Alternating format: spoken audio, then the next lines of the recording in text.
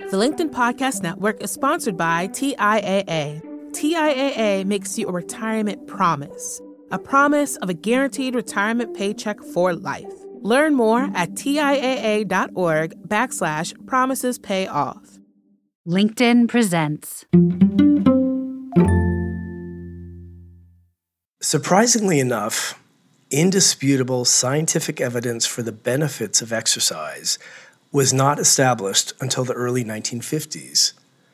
But the ancients hadn't been too far off. Nearly 2,000 years ago, the Roman physician Galen had defined exercise as, quote, vigorous movement that causes breathing to increase. In my opinion, he stated, the best exercises of all are those which are able not only to exert the body, but also delight the soul. Exercise is not meant only to burn calories, make you look good, help you live longer. It should also bring you joy. Good morning, everyone. It's Tuesday. This is the Next Big Idea Daily, and I'm your host, Michael Kovnat. I hope you had a good New Year's Eve, and I hope you're starting 2024 off right. Maybe you're getting a jump on all those resolutions. If you're like me, one of those resolutions has to do with exercise.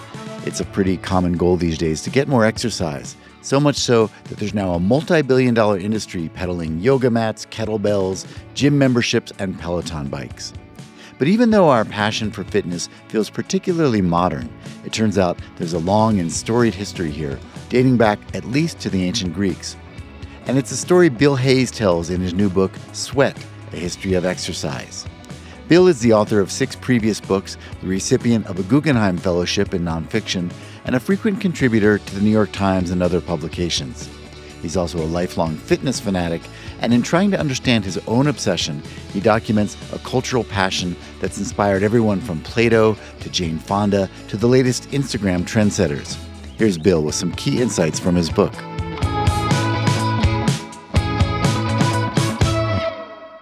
Exercise is not a modern phenomenon. The very idea that exercise is good for you, for improving overall health and well-being, has been a presumption, even a truism, going back to ancient Greece, Rome, Egypt, China, and virtually every culture. More than 2 millennia ago, the Indian physician known as Susruta advocated exercise to maintain equilibrium in the body. In the Western world, an Athenian wrestler turned physician named Herodicus was a trailblazer in prescribing exercise for his patients.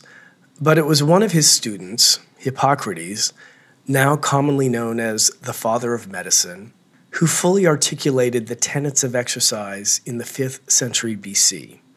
Eating alone will not keep a man well.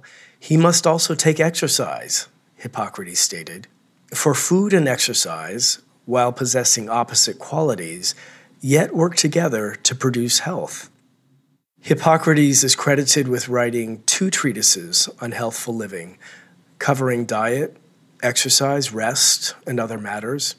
He emphasized that one must pay careful attention to, quote, proportion exercise to bulk of food, to the constitution of the patient, to the age of the individual, and so on.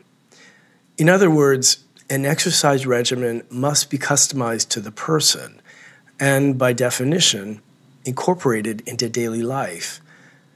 It is from these ancient beginnings, it's no stretch to say, that our modern notion of a workout plan derives. Gyms and naked exercising were common in antiquity. In ancient Greece and in the early Roman Empire, there was at least one gym in every town. The gym was as much a part of culture and society as a theater and marketplace, albeit a place for men and boys of the upper classes alone. Women were not permitted into gyms, even just to watch. While it's true that Plato, who, by the way, had been a competitive wrestler, says in his treatise The Laws that women, both young and old, should exercise together with the men. Should does not mean they could or did, but suggests an ideal, one that in reality didn't occur broadly until the 19th century, when a whole confluence of events, the impact of the Industrial Revolution and the burgeoning women's rights movement, for example, began to make it permissible at long last for women and girls to sweat too. Now, back in Plato's day, gyms, also called palestras, were generally official buildings owned by the city and with dedicated staff, including personal trainers and the ancient equivalent of towel boys. Private gyms existed too, and for these, visitors paid fees, just as one does today. They were gym members, essentially. And where there were gym members, guess what? There were gym rats, too, really. The ancient Greek word for gym rat literally translates as palestra addict or gym addict. But the one thing there were none of back then was gym clothes. Everyone did it naked. In fact, the word gymnastics comes from the Greek term for exercising in the nude, the standard practice in ancient Greece for hundreds of years. Actual human sweat was bought and sold. The sweat of athletes was considered a prized commodity in the ancient world. After competing or simply exercising, athletes would scrape the accumulated sweat from their bodies and funnel it into small pots with a metal tool created expressly for this purpose, called a strigil, shaped like a celery stalk. This presumably funky-smelling mixture, called gloios, was considered so precious that some went so far as to take scrapings from bathhouse walls where athletes had leaned and left sweat tracings from their bodies. Ancient Greek and Roman writers such as Pliny the Elder attested to this practice. Pliny reported that the masters of the gladiatorial schools sold such scrapings for the ancient equivalent to thousands of dollars. Hard as this might be to believe, records of ancient business dealings confirm that this was true. Gloios provided a significant revenue stream for the Greek gyms at which it was sold, a needed supplement to membership fees at private gyms. It was used for medicinal purposes, the belief being that gloios must contain the essence of arete, the striving for excellence that defined a great athlete. But here's the thing. Athletic sweat wasn't used, as one might guess, to enhance athletic performance. It was used to treat the most uncomfortable maladies on one's most private parts, hemorrhoids and genital warts. Christians disapproved of exercise. The culture of exercise and athletics that was so much a part of the ancient Greek and Roman DNA was essentially snuffed out with the rise of Christianity. The first Christian Roman emperor, Constantine the Great, banned gladiatorial contests in AD 325. And some 70 years later, Theodosius I brought the Olympic Games to an end completely. This wasn't simply because physical activity was antithetical to the tenets of Christianity, but instead because athletic competition was linked to pagan rituals, such as blood sacrifices of animals, and dedicated to the pantheon of Greek and Roman gods. This had a trickle-down effect on exercise itself. Cathedrals replaced gyms as sacred sites. It was the Holy Spirit, the soul, that was now to be glorified, not the body. Now, not that this happened overnight or with a single decree, but certainly within a few hundred years, the notion of exercise for the sake of exercise was considered indecent and definitely unchristian. As St. Bernard proclaimed in the 9th century, quote, "The spirit flourishes more strongly and more actively in an infirm and weakly body." This anti-exercise attitude did not change significantly until the Enlightenment of the 18th century, by which time there was a much better understanding of the human body. Later, Christianity and exercise would be coupled together. A leading example of this being the YMCA, Young Men's Christian Association, which was established with gyms in the 19th century and helped launch a worldwide movement called muscular Christianity. Surprisingly enough, indisputable scientific evidence for the benefits of exercise was not established until the early 1950s.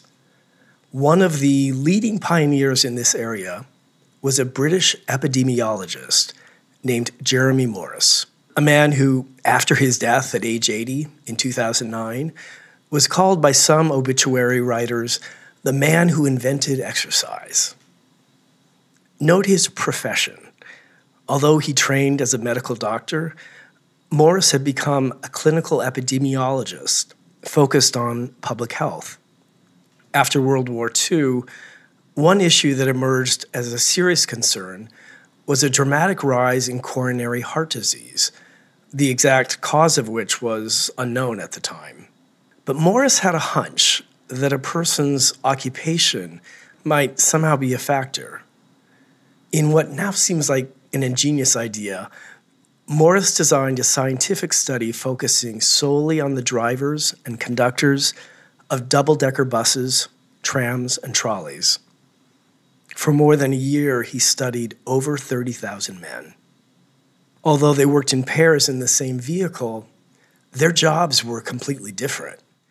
Drivers just sat and drove all day, whereas conductors hopped off and back on the tram or trolley constantly, and in the case of double-decker buses, up and down the stairs countless times over their shifts. For these men, work itself was a workout. The results were unambiguous. In Morris's paper on the study, first published in The Lancet in 1953, he concluded that the conductors had far less heart disease than the sedentary drivers, and it appeared in them at a later age. Morris felt that it was the greater physical activity of conducting that explained why these men remained healthier than their counterparts behind the wheel.